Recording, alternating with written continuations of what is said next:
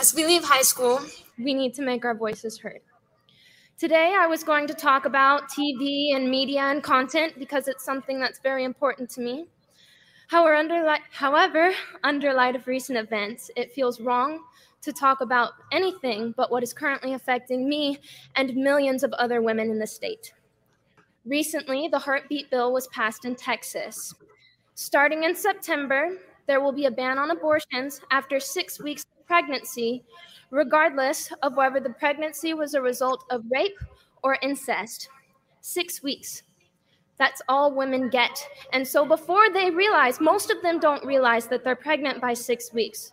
So before they have a chance to decide if they are emotionally, physically, and financially stable enough to carry out a full-term pregnancy, before they have the chance to decide if they can take on the responsibility of bringing another human being into the world, that decision is made for them by a stranger. A decision that will affect the rest of their lives is made by a stranger. I have dreams and hopes and ambitions. Every girl graduating today does. And we have spent our entire lives working towards our future. And without our input and without our consent, our control over that future has been stripped away from us. I am terrified that if my contraceptives fail, I am terrified that if I am raped, then my hopes and aspirations and dreams and efforts for my future will no longer matter. I hope that you can feel how gut-wrenching that is. I hope you can feel how dehumanizing it is to have the autonomy over your own body taken away from you. And I'm talking about this today, on a day as important as this. On a day honoring 12 years of hard academic work, on a day where we are all gathered together, on a day where you are most inclined to listen to a voice like mine, a woman's voice, to tell you that this is a problem, and it's a problem that cannot wait. And I cannot give up this platform to promote complacency and peace when there is a war on my body and a war on my rights. A war on the rights of your mothers, a war on the rights of your sisters, a war on the rights of your daughters. We cannot stay silent. Thank you. All right. My name is Ben Burgess. This is Give Them an Argument. Later in the episode, we're going to be speaking to Jamie Lombardi. She is a philosophy professor at Bergen County Community College in New Jersey. And we're going to be talking about kind of the theoretical side of the argument that was just made in a really, passionate, direct human way in that video. The argument that's made by people like Judith Jarvis Thompson and Margaret Olivia Little. So we will be getting into all of that later in the episode. But meanwhile, I want to transition a little bit between the two by watching our good friend, the other Ben Shapiro, trying to explain why, in his view, women who are pregnant, shouldn't have the, control over their bodies that we would normally expect everybody to have all the time.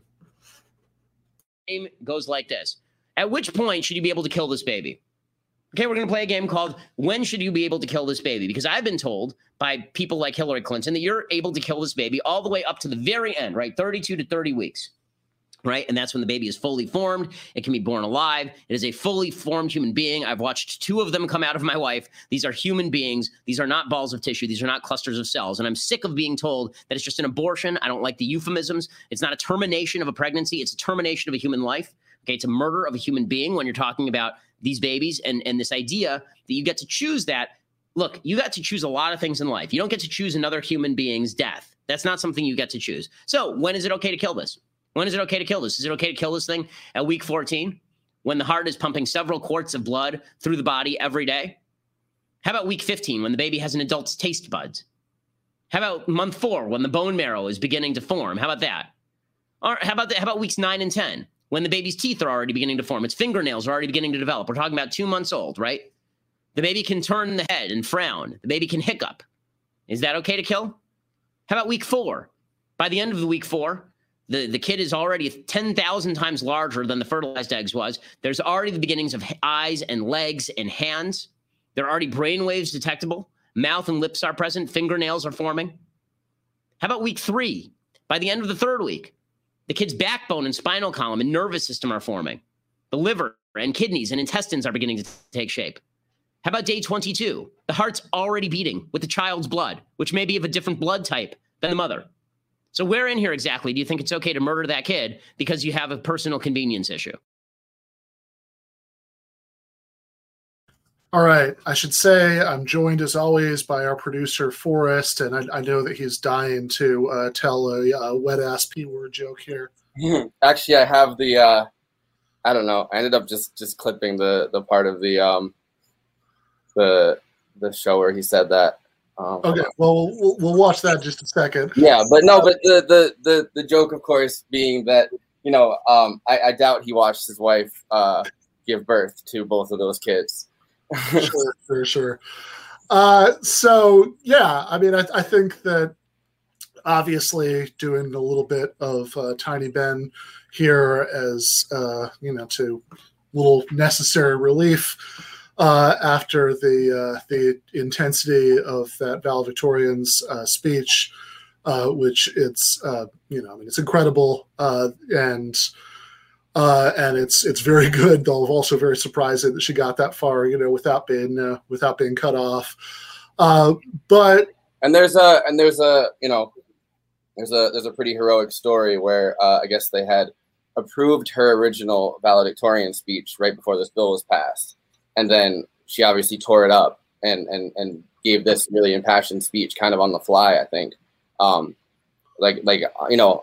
super short notice and like not knowing whether they were going to send security or like, you know what I mean? Like, or try to get her off the stage or, however they would try to handle that, which they wouldn't necessarily because, she's the valedictorian, but still like it wasn't like an approval. There are high schools that cut off people's mics and stuff in circumstances all the time.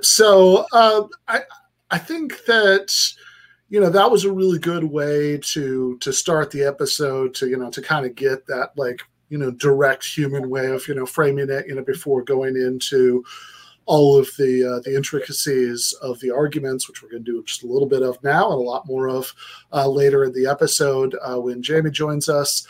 But I think thinking about this, right, there are two distinct issues. One of them is the one that Tiny Ben is talking about, which is about fetal personhood, and the other one is about bodily autonomy.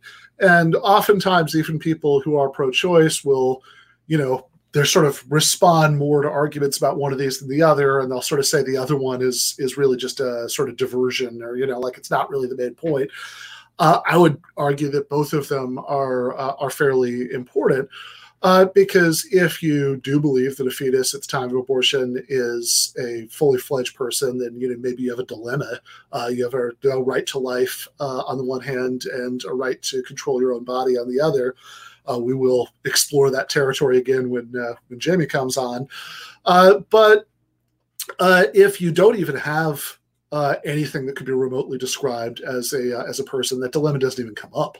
And certainly at 6 weeks, the idea that dilemma, has come up at all. I mean, regardless of which you think wins, in that clash, and we can have that. I obviously have very clear views on that. I'm on team bodily autonomy, but we can have that discussion. But regardless of what you think about that, clearly at 6 weeks, it's not a issue. The fetus is a very, very, very long time away from having anything like a functioning brain that would be capable of having, like, even once you start to have a nervous system, actually processing anything as perceptions, feelings, anything, right? Any sort of mental activity at all that would make something a person or, even like a sentient animal. So on that on that question, the fetal personhood question, this is the kind of argument that you often get made, of course, in a particularly strident and ridiculous way, by Tiny Ben, since as is his way. And in the course of making this argument, he's going through all these different stages of fetal development, most of which, by the way, don't even on the face of them have anything to do with any sort of like real moral question, right? I mean, like having like hair or fingernails, if all your hair and fingernails fall off, that doesn't affect your moral rights in any way. It doesn't even seem to. But the main thing he's trying to do is he's trying to blur the line and say, hey, look at all this ambiguity. Where do you draw the line? Where does fetal personhood start?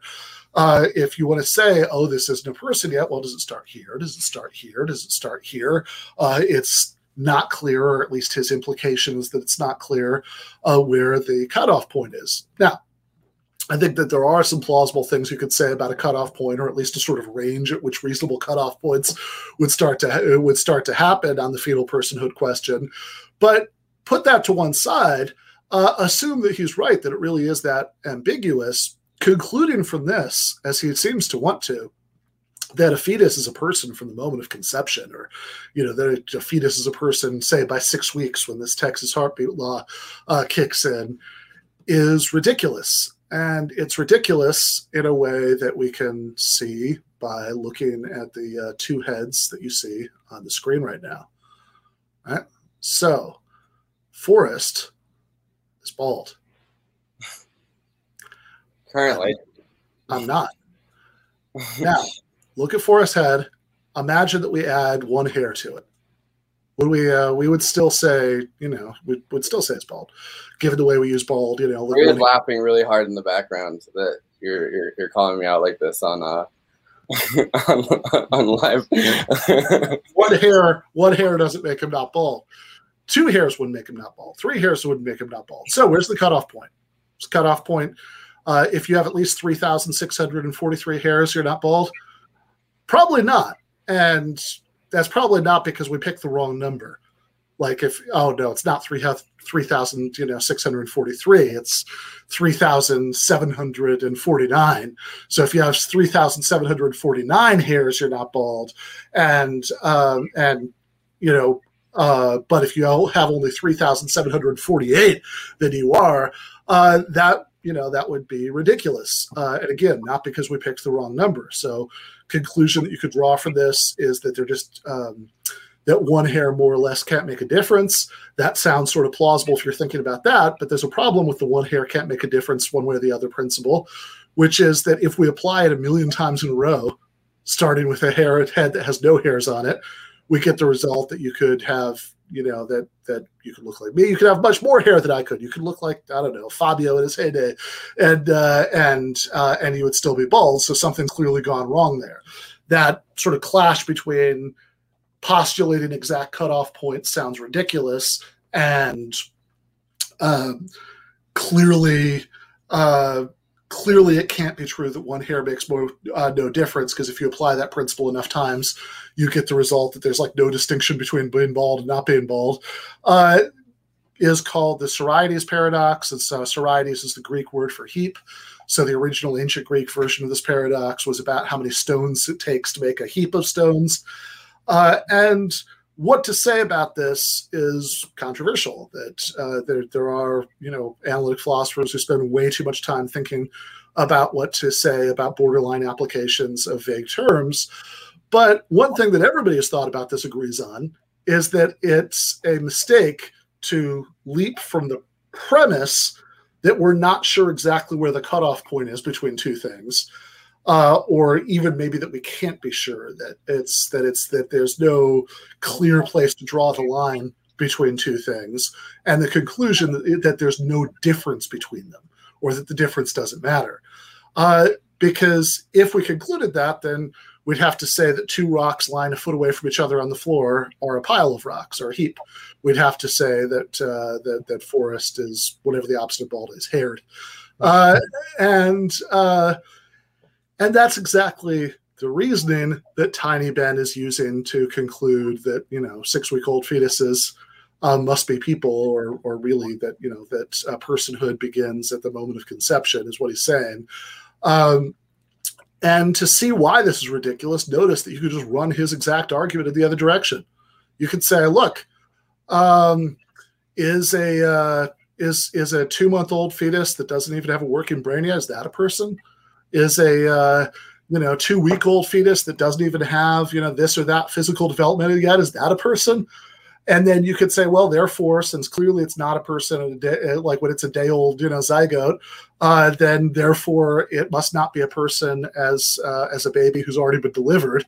If you can see what's wrong with that, you should also be able to see what's wrong with what he's saying here. And that doesn't even get us into the bodily autonomy issue, which honestly I think is the heart of the issue from my perspective. Like what's so kind of deeply morally offensive, what's being captured in that valedictorian speech about why it's so disturbing for the state to get involved in decisions about pregnancy, which is something. The one time that I think conservatives like Ben give the state that leeway. I feel like, you know what I mean? Like it's constantly, government needs to be smaller. Government needs to be smaller. They shouldn't have that, control over you. That you have your own autonomy. And then on this issue, because it's such a searing hot cultural issue and a religious issue and whatever else, like all of a sudden, all of those principles about like, oh, the government can't tell you what to do with your body, like go out the window. Yeah, I mean, like Grover Norquist, the guy who got all those Republican politicians to sign that pledge saying they would never increase taxes under any circumstances, no matter what, famously said that he he doesn't want to destroy government, but he wants it to be small enough that you could drown it in the bathtub. But it's like, okay, I don't know what Grover's position is on reproductive autonomy, but but certainly for many of the Republicans who signed his pledges.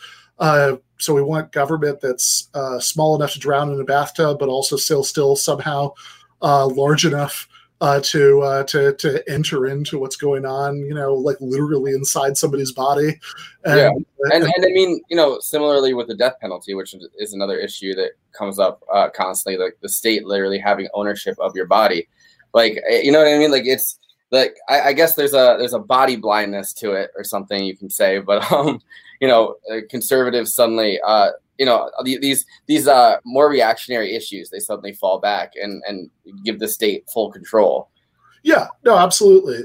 Actually, there's a really good that reminds me. There's a debate from the 90s about the death penalty with Christopher Hitchens and Jesse Jackson on one side of it, and a couple of guys from the National Review on the other. We should do some Sunday night for the Sunday night debate breakdown. Because Hitch makes exactly that argument that that you just made in the video. I'd love to join for that one. I like yeah, absolutely. About the state asserting ownership over your body, and we should be careful here too, because it could be easy, I think, for people in left media to spend to get so focused on pointing out their enemies' ideological hypocrisy that they sort of treat that as if that's the game, that's like the goal. And I think that's a mistake for a couple of reasons. One of which is that, like, oftentimes when we correctly point out that they're inconsistent about something, there's the worry, it's like, okay, are we just being equally inconsistent but in the opposite direction? That like if they say this about that, but they don't say it about the other thing, it's like, okay, well, what are our positions and do they line up? But in this case, I think they do, because I think that the core of any kind of socialist project about human emancipation is about freedom from domination. That's the that, like, when Marx and Engels say in the Communist Manifesto that the free development of each is the condition of the free development of all, that's the kind of freedom they're talking about, that small R Republican theory of freedom we talked about last year with Alex Gurevich and Matt Karp.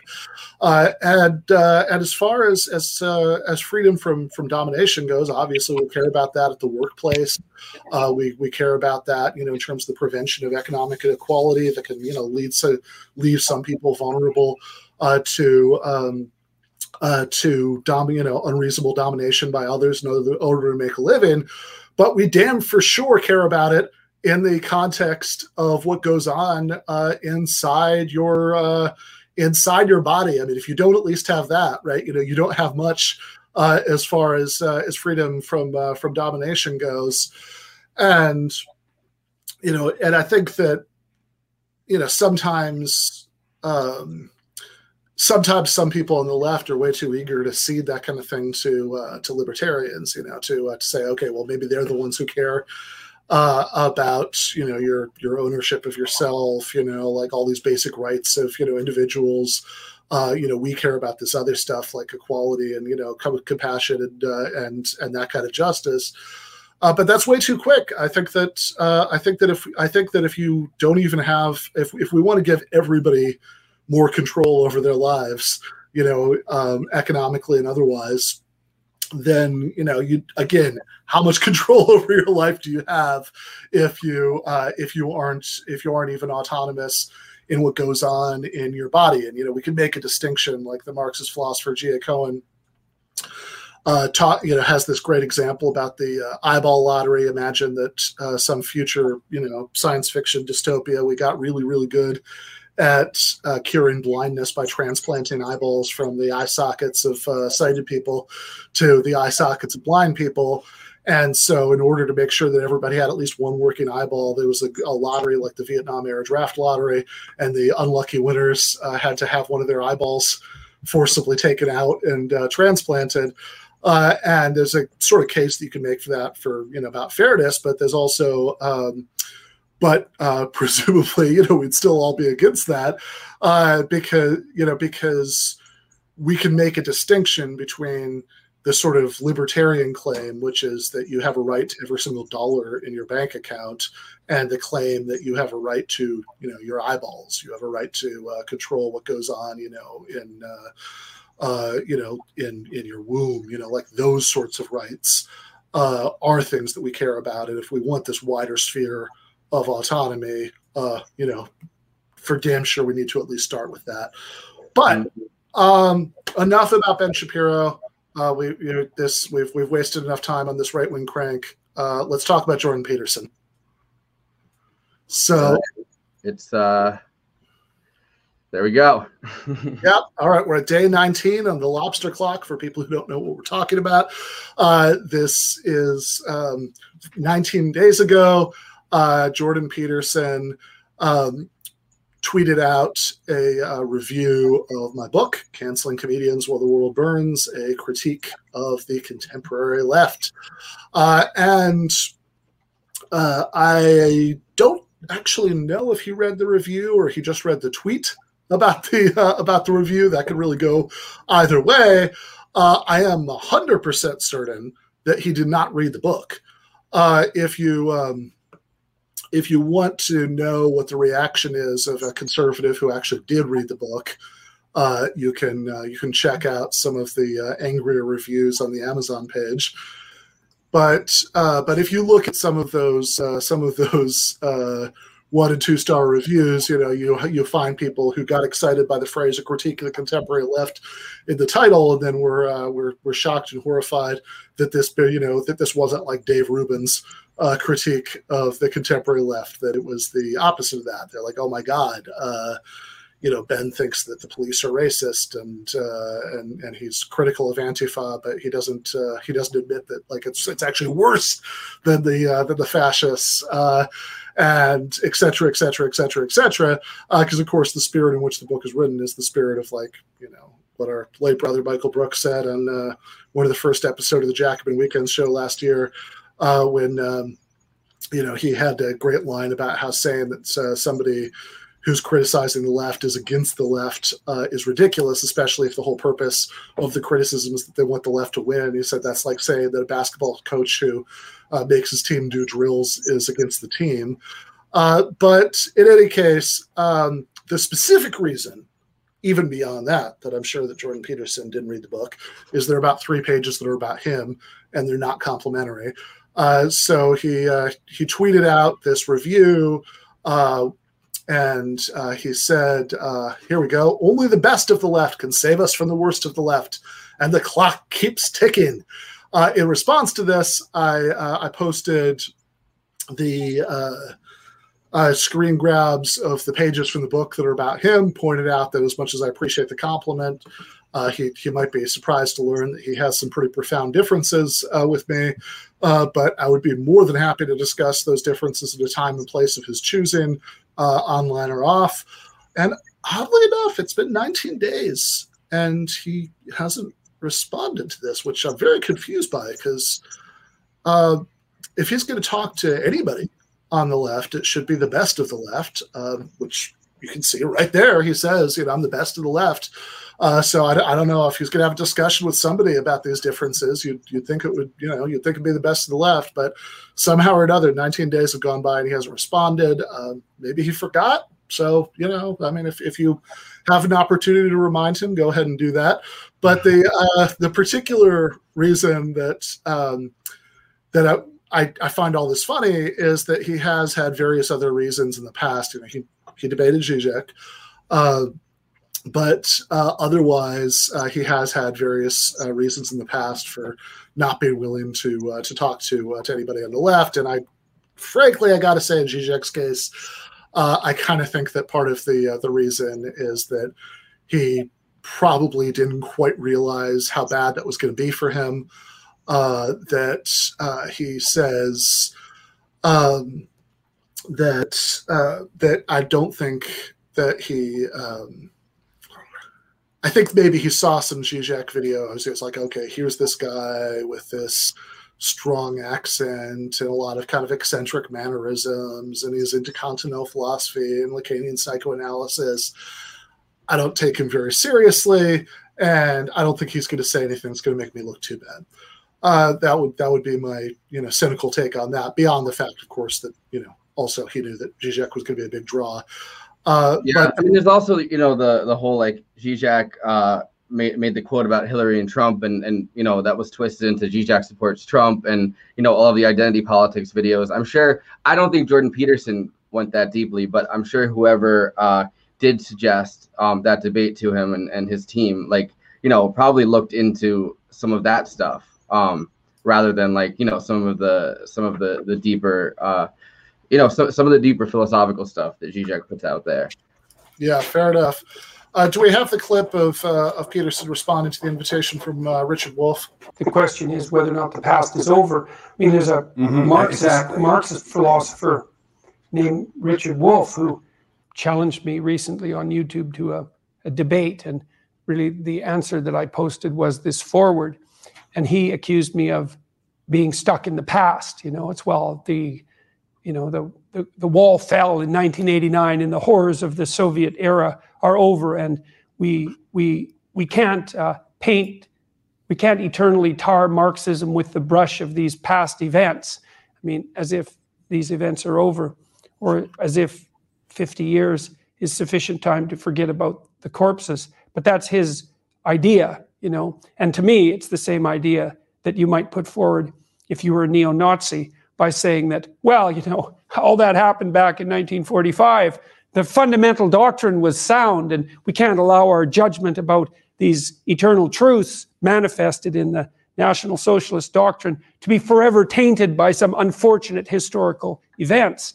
And I think that that's just, well, I don't even know what to say about it. I mean, one of the telling things about his comments was that he only talked about the Soviet Union and not all the other terrible places that the same doctrine had been implemented with equally murderous effects. And so that was quite the argument by evasion. But what I tried to... Yeah.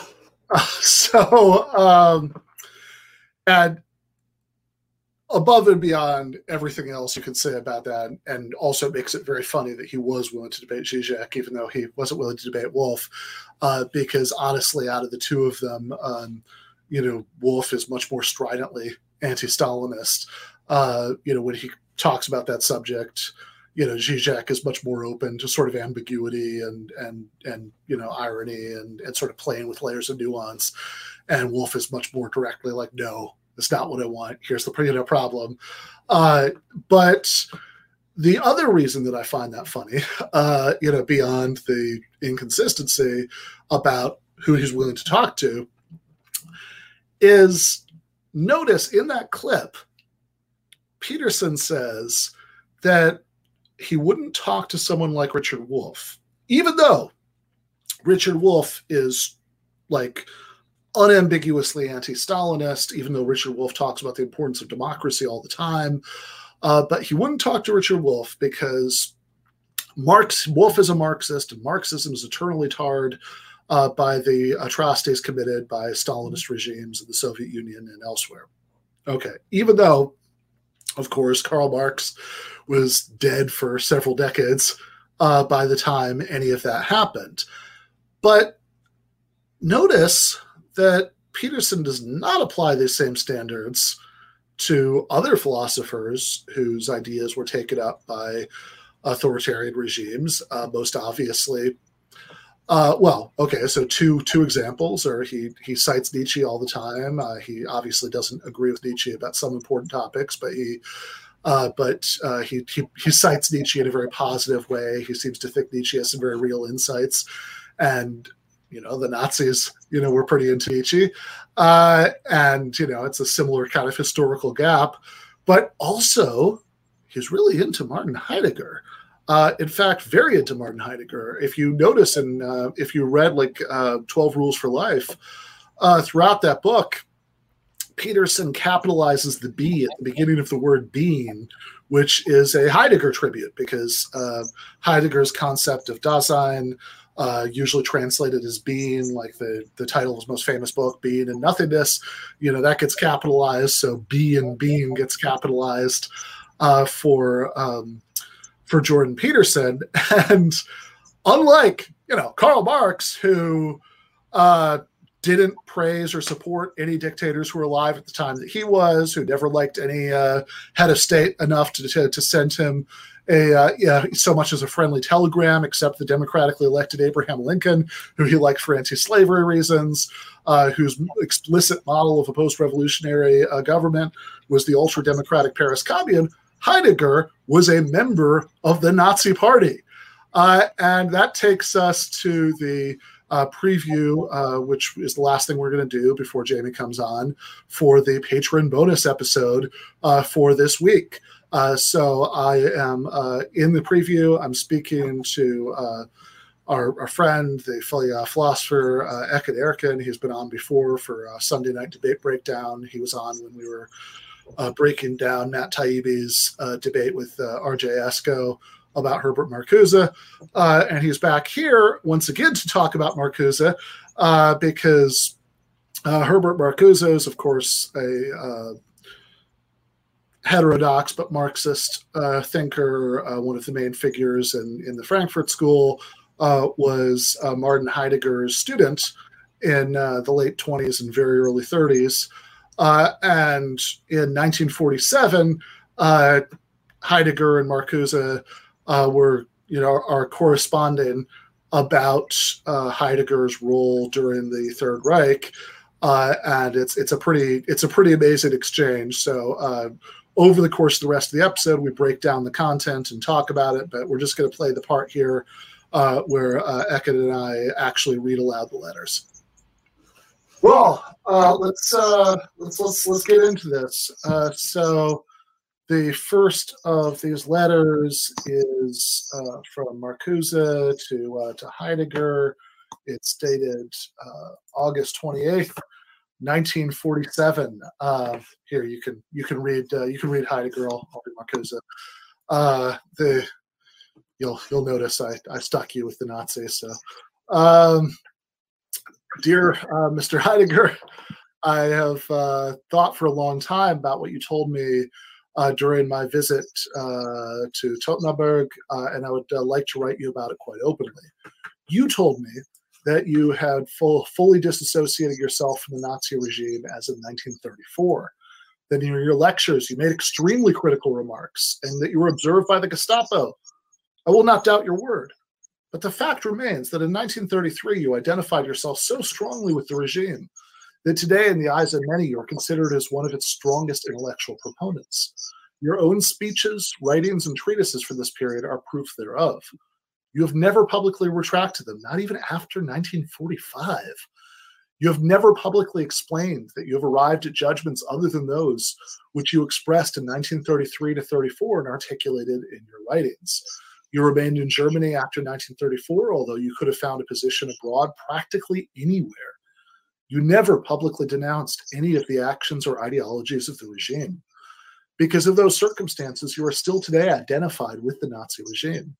Many of us have long awaited a statement from you, a statement that would clearly and finally free you from such identification, a statement that honestly expresses your current attitude about the events that have occurred. But you have never uttered such a statement, at least as it has never emerged beyond your private sphere. I, and very many others, have admired you as a philosopher. From you we have learned an infinite amount. But we cannot make a separation between Heidegger the philosopher and Heidegger the man, for it contradicts your own philosophy. A philosopher can be deceived regarding political matters, in which case he will openly acknowledge his error. But he cannot be deceived about a regime that has killed millions of Jews merely because they are Jews, that made terror into an everyday phenomenon, and that turned everything that pertains to the ideas of spirit, freedom, and truth into its bloody opposite. A regime that in every respect imaginable was the deadly caricature of the Western tradition that you yourself so forcefully explicated and justified. And if that regime was not the caricature of that tradition, but its actual culmination, in this case, too, there could be no deception, for then you would have to indict and disavow this entire tradition. Is this really the way you would like to be remembered in the history of ideas? Every attempt to combat this cosmic misunderstanding founders on the generally shared resistance to taking seriously a Nazi ideologue. Common sense, also among intellectuals, which bears witness to such resistance, refuses to view you as a philosopher because philosophy and Nazism are irreconcilable. In this conviction, common sense is justified. Once again, you and we could only combat the identification of your person and your work with Nazism, and thereby the dissolution of your philosophy, if you make a public avowal of your changed views. This week, I'll send off a package to you. My friends have strongly recommended against it and have accused me of helping a man who identified with a regime that sent millions of my co-religionists to the gas chamber. In order to forestall misunderstandings, I would like to observe that I was not only an anti-Nazi because I was a Jew, but also would have been one from the very beginning on political, social, and intellectual grounds, even if I had been 100% Aryan. Nothing can counter this argument. I excuse myself in the eyes of my own conscience by saying that I'm sending a package to a man from whom I learned philosophy from 1928 to 1932. I am myself aware that this is a poor excuse. The philosopher of 1933 to 34 cannot be completely different from the one prior to 1933. All the less so insofar as you expressed and grounded your enthusiastic justification of the Nazi state in philosophical terms. All right, you want to do Heidegger? Yes, and before doing that, I should just say I think that Marcuse was pretty articulate there. Yeah, that was not mincing words. Like it's a very straightforward. It's a very straightforward kind of case, but it's very clearly stated. Right. All right. Heidegger to Marcuse, Freiburg, January 20th, 1948. Freiburg being where the letter is sent from. The package that you mentioned in your letter of 28 August has arrived. I thank you for it. I think that it accords with your and your friends' wishes that I have had the entire contents distributed to former students who are neither in the party nor had any other connections to National Socialism. In their names, too, I thank you for your help. If I may infer from your letter that you are seriously concerned with reaching a correct judgment about my work and person, then your letter shows me precisely how difficult it is to converse with persons who have not been in Germany since 1933, who judge the beginning of the National Socialist movement from its end. Regarding the main points of your letter, I would like to say the following. 1. Concerning 1933, I expected from National Socialism a spiritual renewal of life in its entirety, a reconciliation of social antagonisms, and a deliverance of Western Dasein from the dangers of communism. These convictions were expressed in my rectoral address. Have you read this in its entirety? In a lecture on the essence of scholarship, and in 2 speeches to students of Freiburg University. There was also an election appeal of approximately 25 to 30 lines published in the Freiburg student newspaper. Today, I regard a few of the sentences as misleading. 2. In 1934, I recognized my political error and resigned my rectorship in protest against the state and party. That number 1, i.e. Heidegger's party activities, was exploited for propaganda purposes, both here and abroad, and that number 2, his resignation, hushed up for equally propagandistic reasons, failed to come to my attention and cannot be held against me.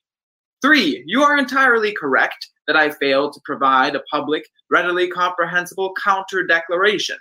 It would have been the end of both me and my family. On this point, Jaspers said that we remain alive is our guilt. 4. In my lectures and courses from 1933 to 1944, I incorporated a standpoint that was so unequivocal that among those who were my students, none fell victim to Nazi ideology. My works from this period, if they are ever published, will testify to this fact. 5. An avowal after 1945 was for me impossible. The Nazi supporters announced their change of allegiance in the most loathsome way. I, however, had nothing in common with them. 6. To the grave, justified accusations that you express, quote, about a regime that murdered millions of Jews, that made terror into an everyday phenomenon, and that turned everything that pertains to the ideas of spirit, freedom, and truth into its bloody opposite, unquote, I can merely add that if instead of, quote, Jews, unquote, you had written, quote, East Germans, unquote, i.e. Germans of the Eastern Territories, then the same holds true for one of the Allies, with the difference that everything that has occurred since 1945 had become public knowledge, while the bloody terror of the Nazis, in point of fact, had been kept a secret from the German people. In conclusion, I would like to ask you to consider that today, too, there is false propaganda. For example, that rumors are spread that contradict the truth. I have learned about positively nonsensical defamations about me and my work. I thank you for the open expression of your misgivings about me. I can only hope that you will someday find again in my works the philosopher with whom you studied and worked. With my best greetings, Martin Heidegger. Yeah. So I guess a couple of initial thoughts there. First of all, the idea that the later publications were going to make him look better in this period, I'll not so much. Black notebooks, they did not help. Yeah, the stuff that was published just a few years ago is pretty bad, right? I mean, it's like there's a lot of like, hey, just in case this wasn't clear when I said this, what I meant was the Jews. So that didn't doesn't really strengthen the case that he's making to Marcuse.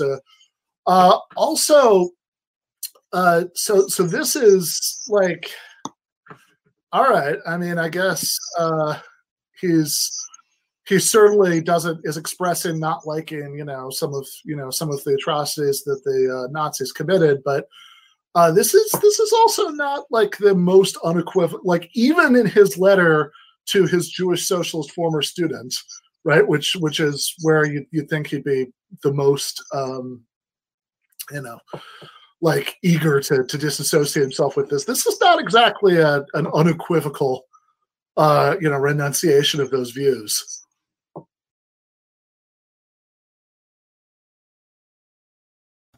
All right, so you can watch the rest of the discussion with Ekin, where we read Marcuse's letter back to Heidegger, and we go over the whole thing and kind of analyze the many strange things that Heidegger says in that letter.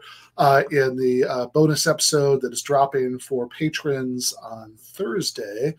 But meanwhile, we have Jamie Lombardi, who is on here to talk to us about the sort of classic philosophy papers about abortion. Thank you so much for coming on, Jamie. Thanks so much for inviting me, Ben. How are you? I am pretty good. So I'm excited about this. Let's start off with the one that's the case for the opposition. So if anybody who's ever taken like an introductory ethics class, if they were, if this is a topic that was covered, this is probably the pro-life paper that they read. It's, Why Abortion is Immoral by Don Markey.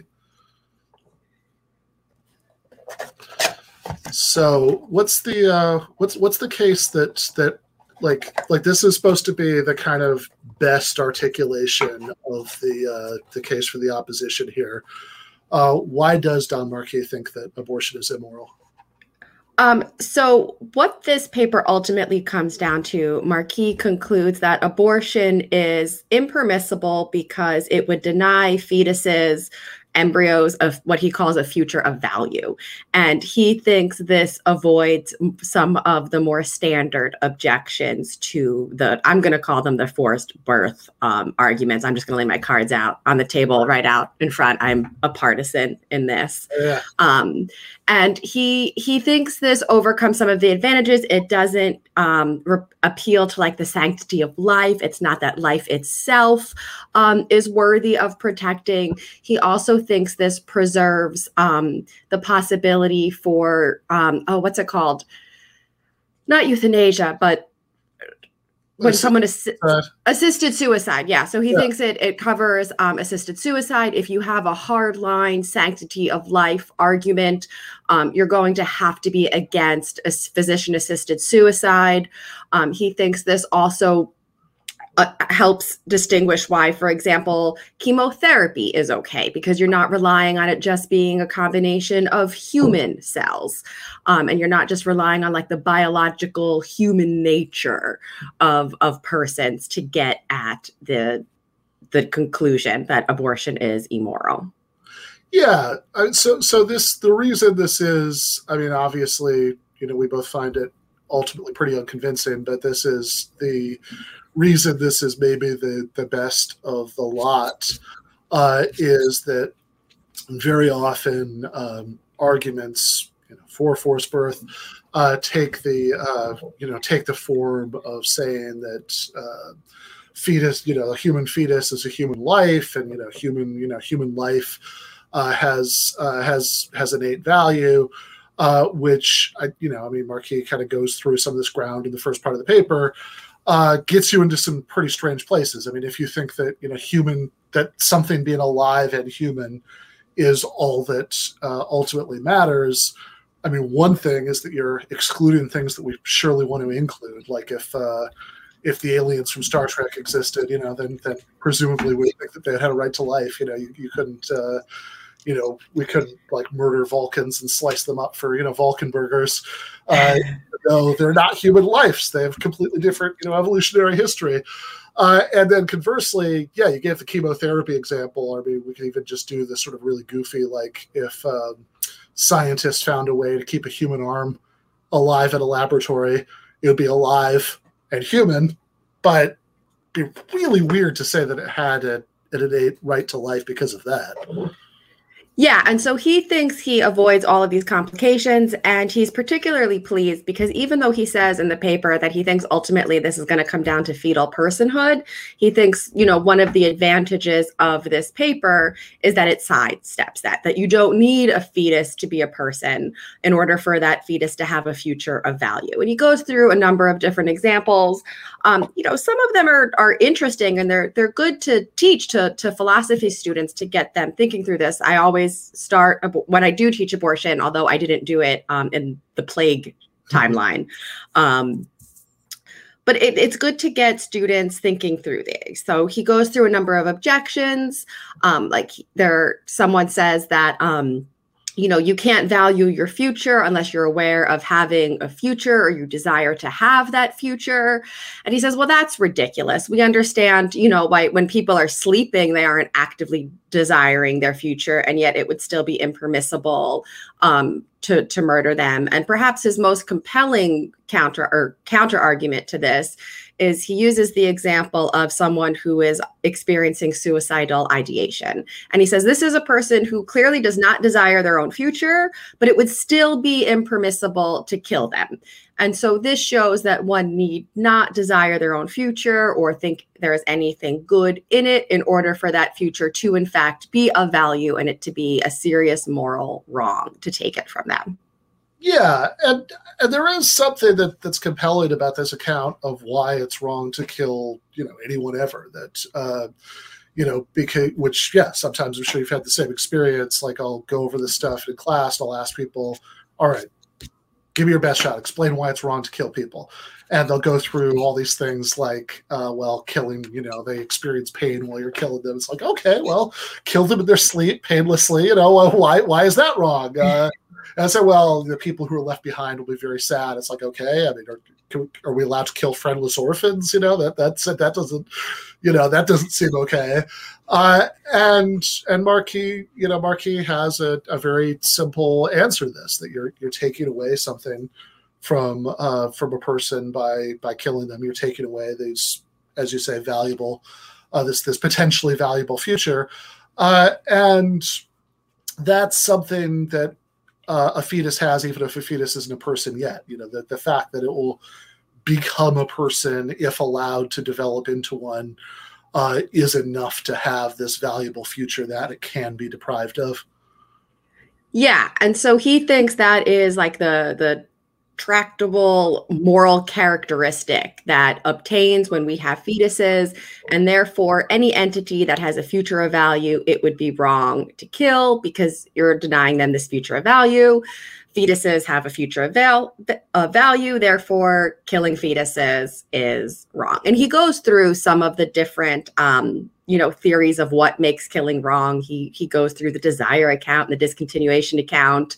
And then I always like to draw my students' attention to this because he dismisses the desire account, and he says the discontinuation account looks more promising as an account of the wrongness of killing, but it doesn't justify an anti-abortion ethic. And this is a really good example of like one philosopher's modus ponens is another philosopher's modus ponens, because maybe then what we need to reject is the anti-abortion ethic if this account doesn't hold up. But Marquis does not.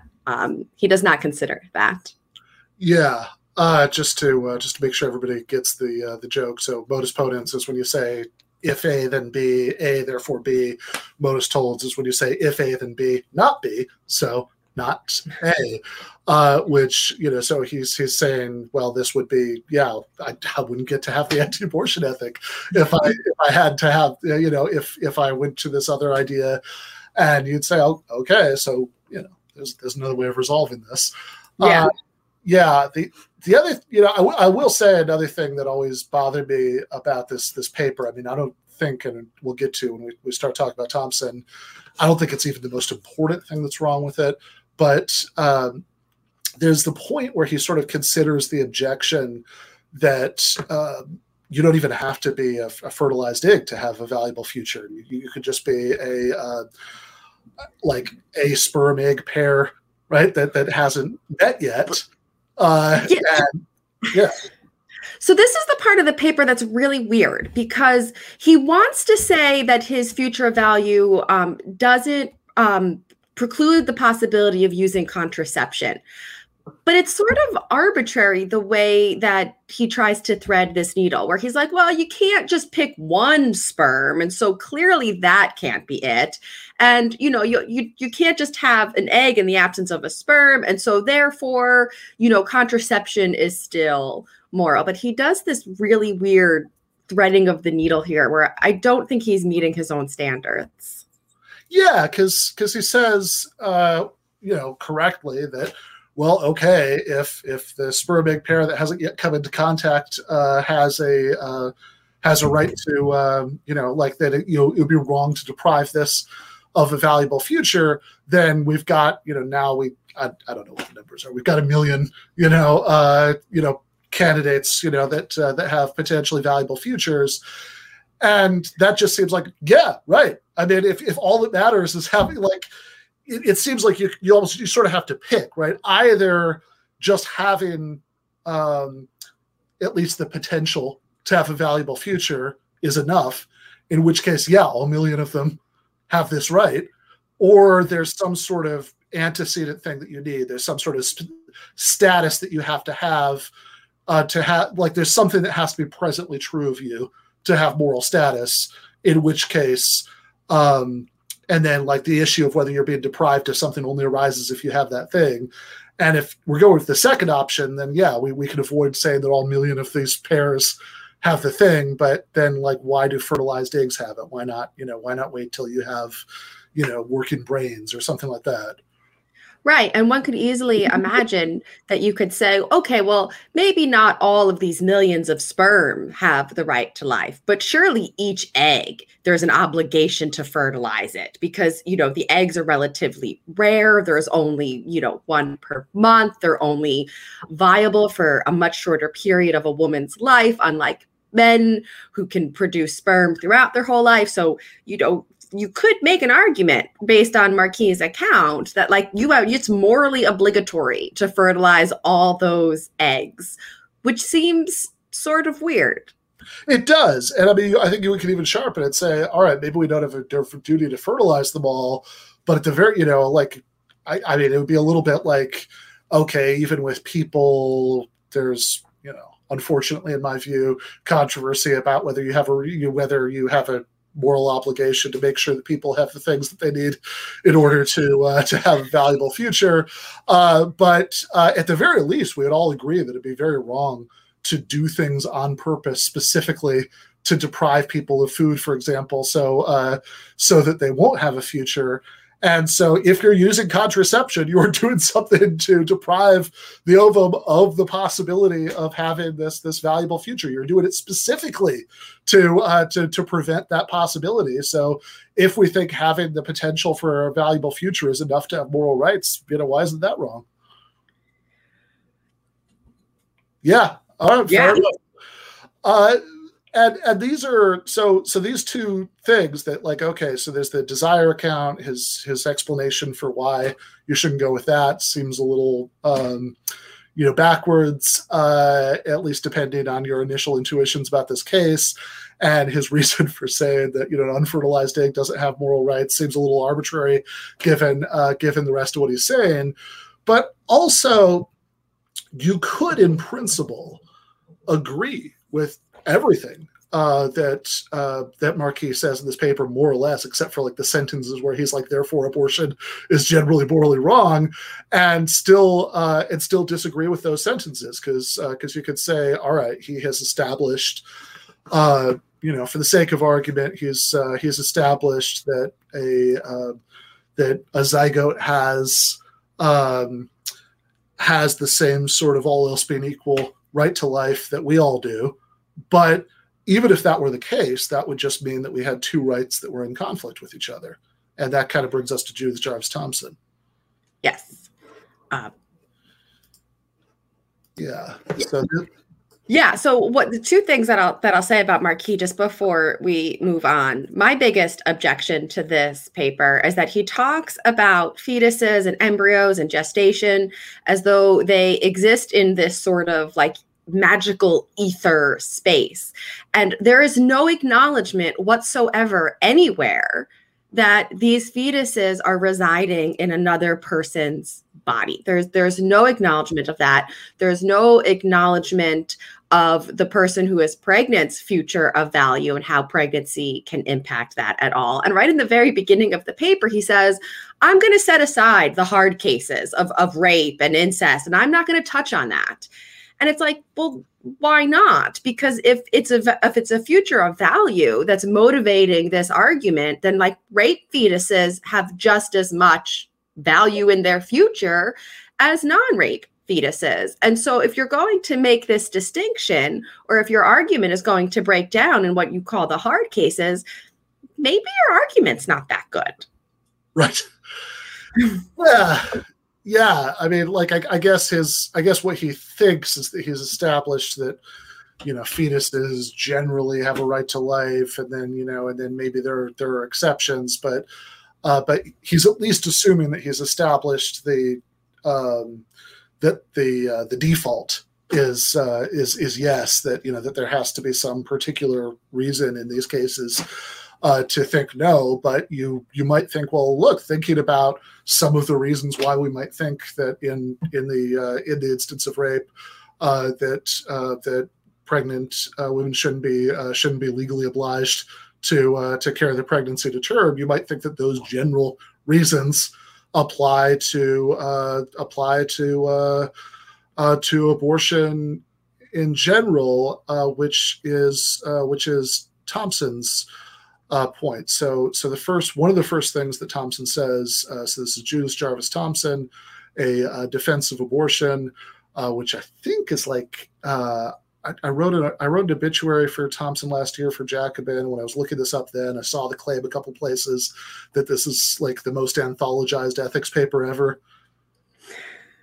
So, it definitely seems like if it's either this or the trolley problem has to be right.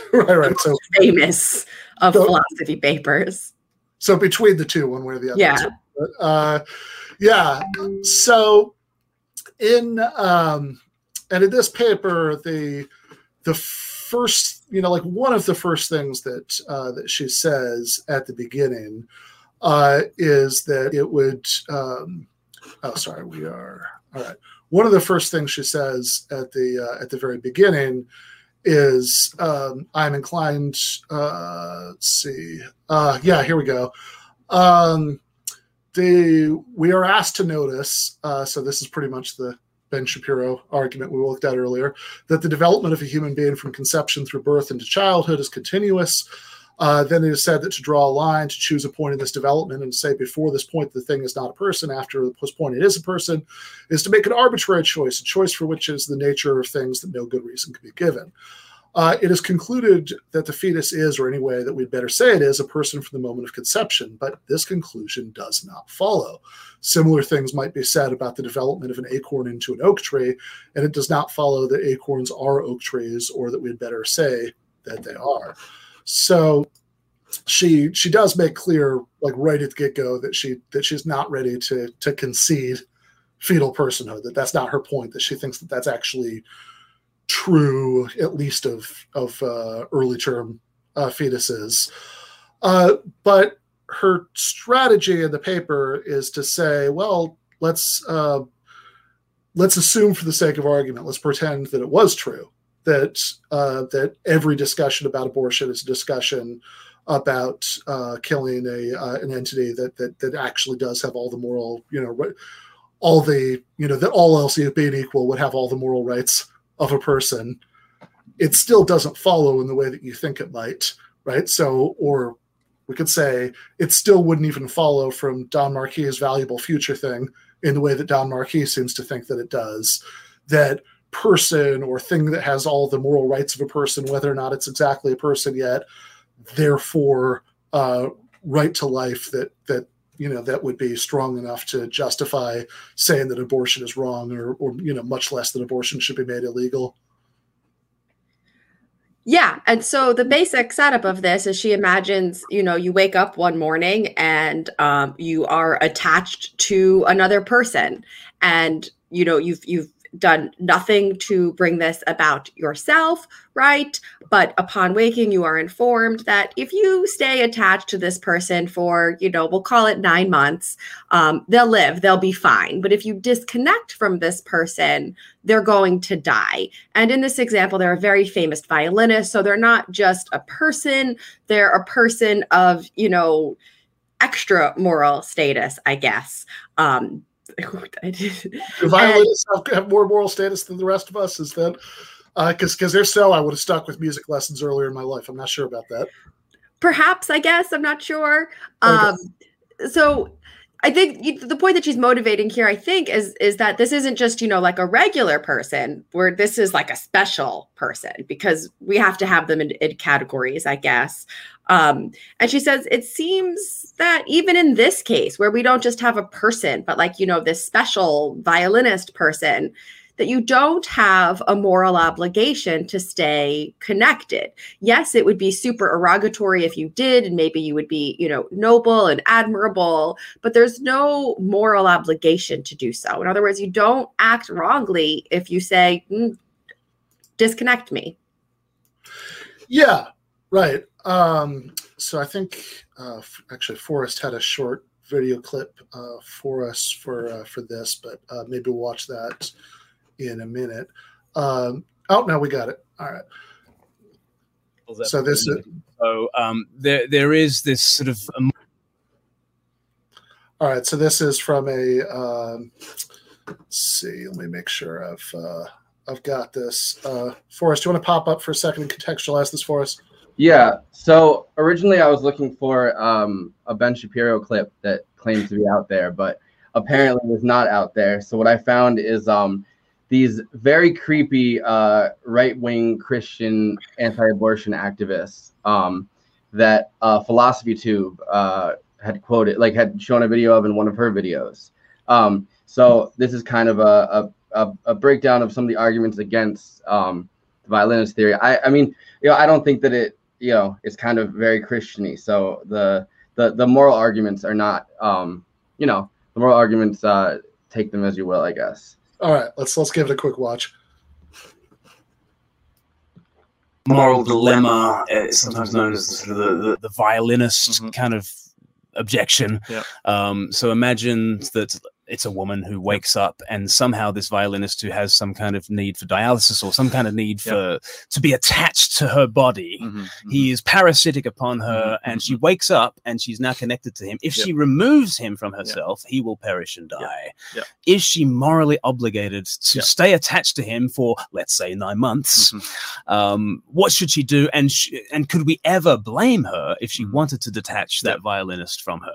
So it's a really great question, and analogies are fine. It doesn't have to be identical to be valid.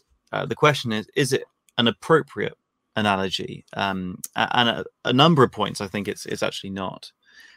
Firstly, if I was standing on the street and a child walked past me, someone else's kid, and walked around the corner and something bad happened to them, say they got hit by a car, people would not hold me accountable. Why? Because it's not my kid. That's just a stranger.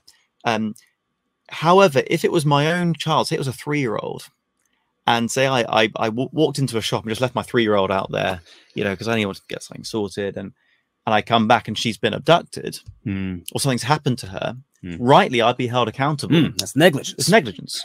But it's negligence because it's my own child. And we all intuitively know, and there's a legal distinction between your obligations to your own child, your offspring, and your obligations to a stranger. And one way in which this analogy breaks down is, I mean, I don't know how people's sort of biology is, but this isn't where babies come from. They aren't randomly strapped to you overnight.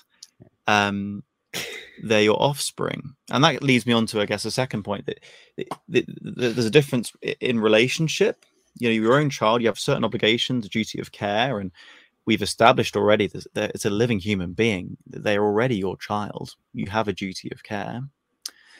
But that leads on to another point, which is, where do babies come from? They don't come out of thin air.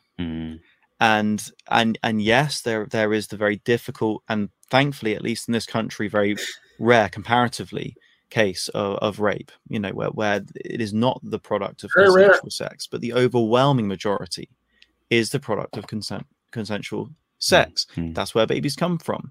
And so it's not like this thing is just strapped to you against your will. Nothing you did to make that a possibility or a likelihood.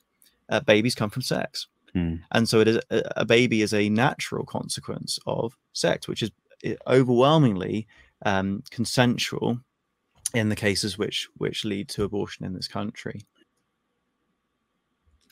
Yeah, well, thank God rape is so rare that that's not like a major concern in this discussion.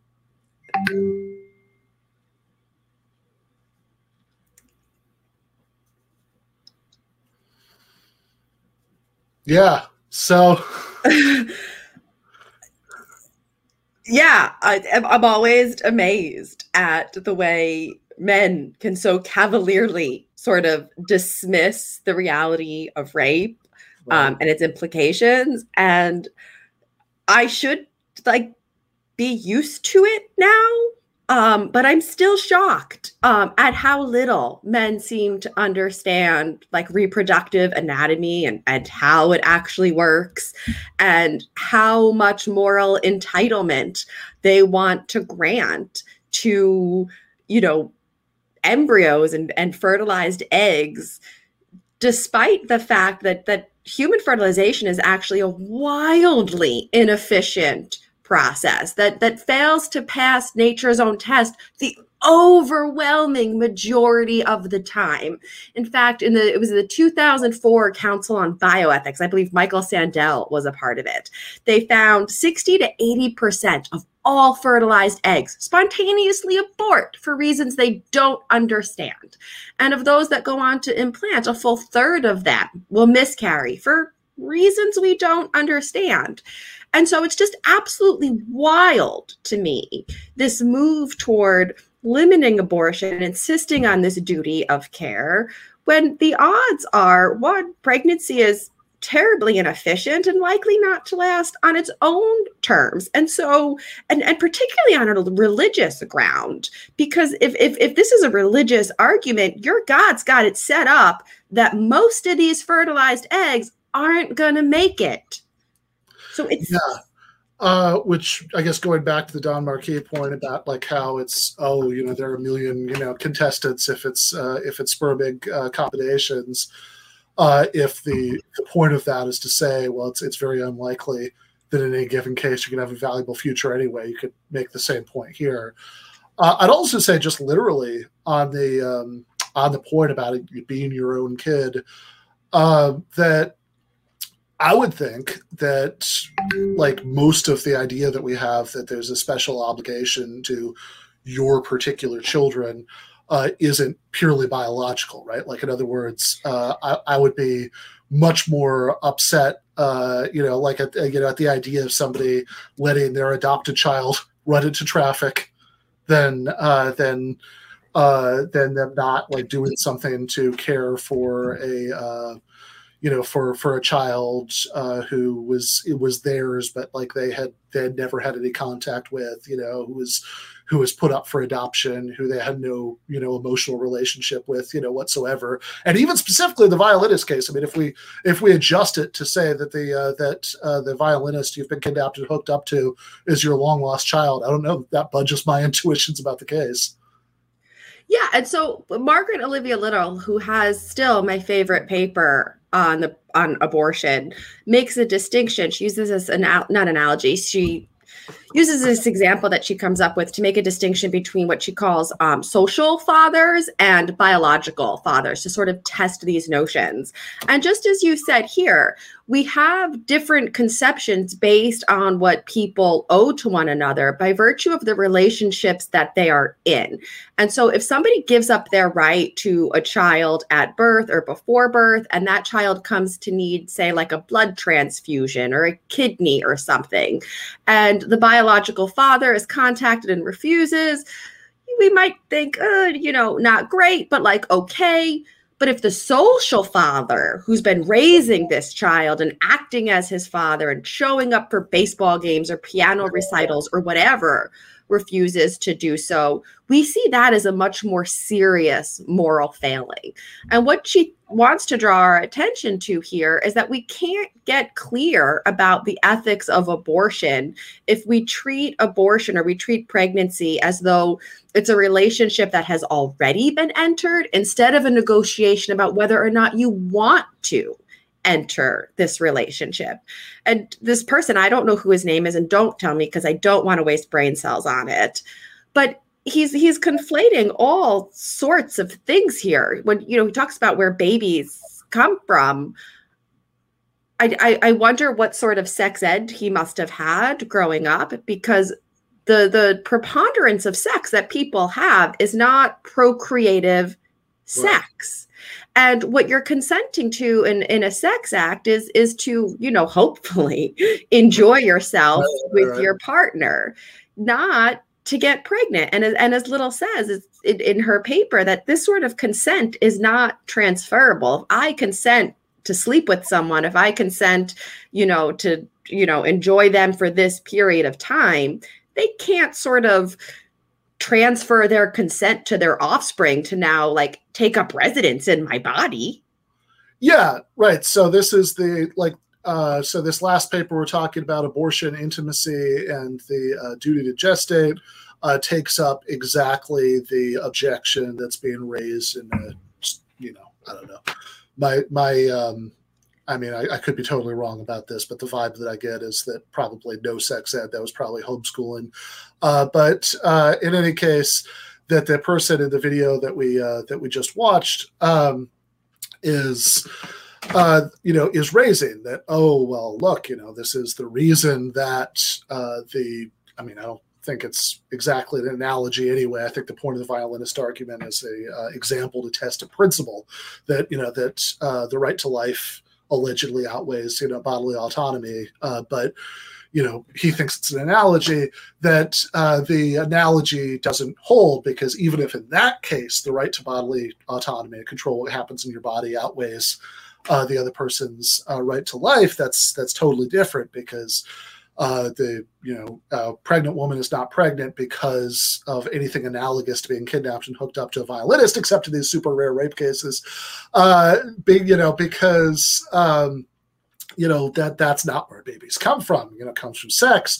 And he doesn't quite spell out the argument, but the implied argument seems to be the one that you were just indicating, that consent to sex equals consent to pregnancy, that it's the equivalent of walking into the lobby of a hospital and saying, I'm ready, find me a violinist and hook me up. I'm going to do this. Which, even if somebody did do that, by the way, I think we would still say that they had a right to back out. So one problem that you're bringing up, that Little brings up in this paper, is that the party is wrong. I mean, like, you're saying like that you're consenting to have sex with person one, and saying that you're willing to, again, assuming for the sake of argument that a fetus is a person, that you're willing to let person two live in your body. I mean, like, it's weird to think that consent to one transfers to consent to the other. Yeah, it doesn't make any sense. And Little also talks about how just because certain activities come with risks doesn't mean you're committed to a certain course of action should those risks be realized. So, for example, he uses the example of a 3-year-old getting kidnapped, and I'm going to set aside moral luck entirely for the time being. Maybe if later we'll come back to it if it seems to be relevant. But tweak his example a little bit, and imagine you're driving a car, which we know is the leading cause of death for people between the age of 5 to 29. It's the 8th leading cause of death overall for all age groups. But let's say you're driving your car one day and you're doing everything you're supposed to, but it's rainy or whatever. You spin out on oil. You've taken all the necessary precautions you could, but life being what it is, disaster happens, and you happen to strike a child who ran out into the street after their ball. Right? We'll borrow Nagel's example, and this child is You've injured this child in such a way that they are in need of a lung, right? And it just so happens you, the driver of the car, are a perfect genetic match to donate a lung to this child. It doesn't seem like you are morally obligated to give your lung to this child, despite the fact that you are directly responsible for why this child is in need of your organ. And so it seems suspect to me that people with wombs, by virtue of having wombs, come to have fewer rights to their own organs upon being born than they did prior. It just doesn't make any sense. Yeah, so the title of the paper is Abortion, Intimacy, and the Duty to Gestate.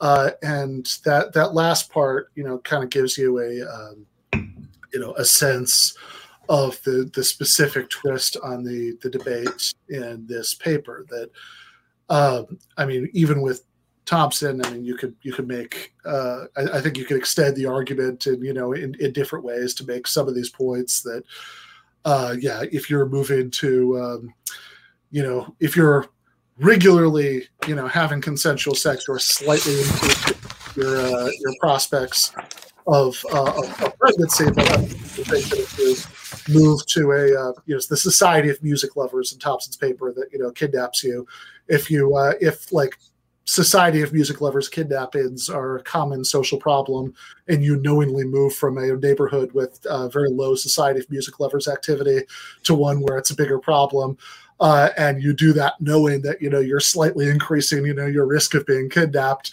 but you don't do it because you want to be kidnapped, then I don't think we would normally say that you're therefore consenting to be kidnapped and hooked up to the violinist.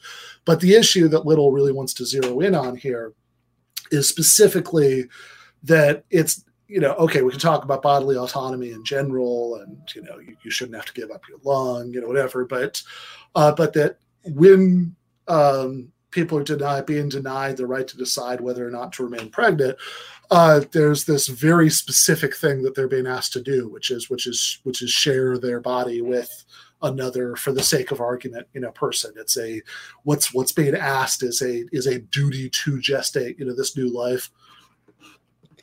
Yeah, and I think very often what's missing in these debates surrounding abortion is what Little is trying to get at, which is that pregnancy is a tremendously intimate, vulnerable thing that changes your whole life. And without taking that into account, without taking fetal geography, without talking about this fundamental enmeshment, you really can't get clear about what's at stake. She's got this really, sort of funny line that it makes me laugh every time I read it, where she blames this all on John Locke. And she says, we keep coming to these debates trying to solve it as though it's based on property, which fundamentally takes for granted that you have two distinct entities. But you don't in the case of abortion or pregnancy. You have two entities that are relying on one metabolic system, one cardiovascular system, one endocrine system. And that's a lot. Yeah, right. I mean, this is every there's some great stuff in this paper, which is she's going into it. I read it on your recommendation last year, I want to say, that I had, every time I taught this topic, I'd just done the first two papers that we talked about. But you mentioned it to me when I was on your podcast a long time ago, and then I asked for the link again because of a debate that I was doing about abortion last year. And in it, she goes into all this detail about the sort of extreme intimacy of what somebody is being forced to do if they're being forced to remain, pregnant. That they're that every that you're being forced to do this thing where every breath you take is oxygenating, the blood of another another developing being. So this is a really extreme, we can. We can talk about, exactly what the limits of, bodily autonomy are. If you're, if we decided it's okay, we're not going to spend a year inside again. So, if necessary, we'll hold you down and, stick the syringe of J&J into your veins. That would be some degree of violation of bodily autonomy. But this is a really extreme violation of bodily autonomy when you're saying that somebody has a duty to gestate. Yeah, and that's what comes out of this. If you argue that abortion is immoral, then the people who are capable of getting pregnant, should they find themselves in that circumstance, have a moral obligation to gestate. And that just seems sort of wild, especially when you take into consideration the risks that are associated with pregnancy. For example, right? I'm going to read this. I don't have this stored in my memory. One study in the British Journal of Obstetrics and Gynecology reported that anywhere from 87 to 94% of women will endure some type of complication from childbirth, with 31% of them experiencing complications beyond 6 months postpartum. Another study found that as many as 45% of women will experience complications affecting their pelvic floor, resulting in incontinence to severe severe pain to severe disability. Additionally, up to 15% of women will suffer postpartum depression after giving birth, which accounts for 12.75% of all psychiatric admissions for women during the postpartum period.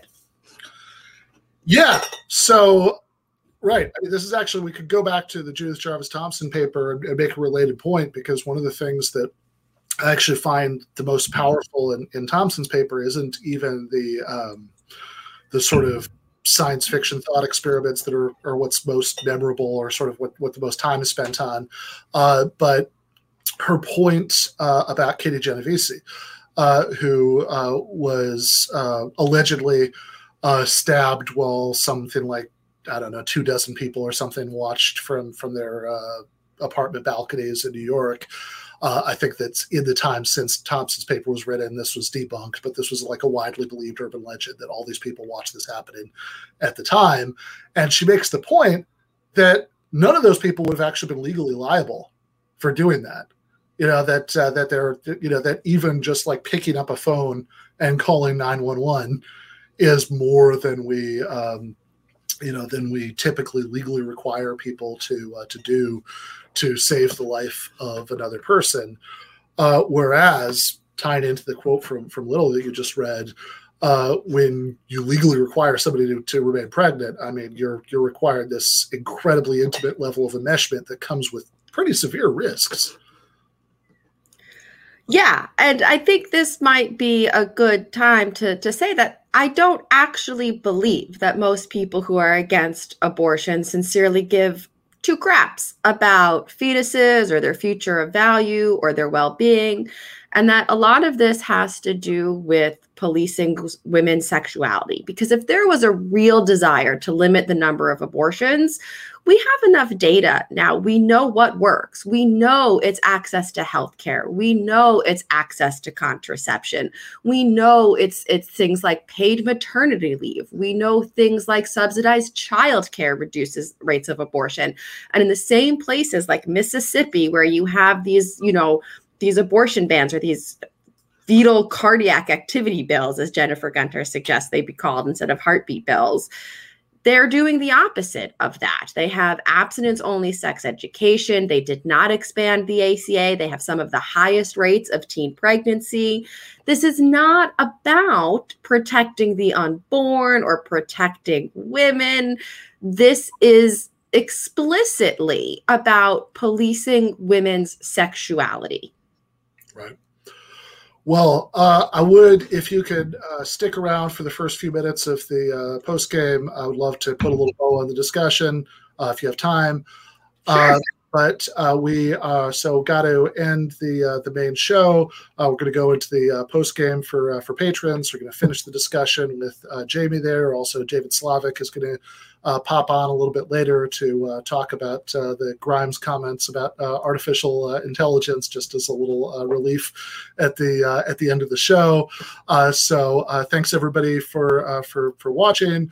Really appreciate it. Thank you, Jamie, for coming on. And the Heidegger Marcuse episode we teased earlier is going to drop for patrons on Thursday. Left is best.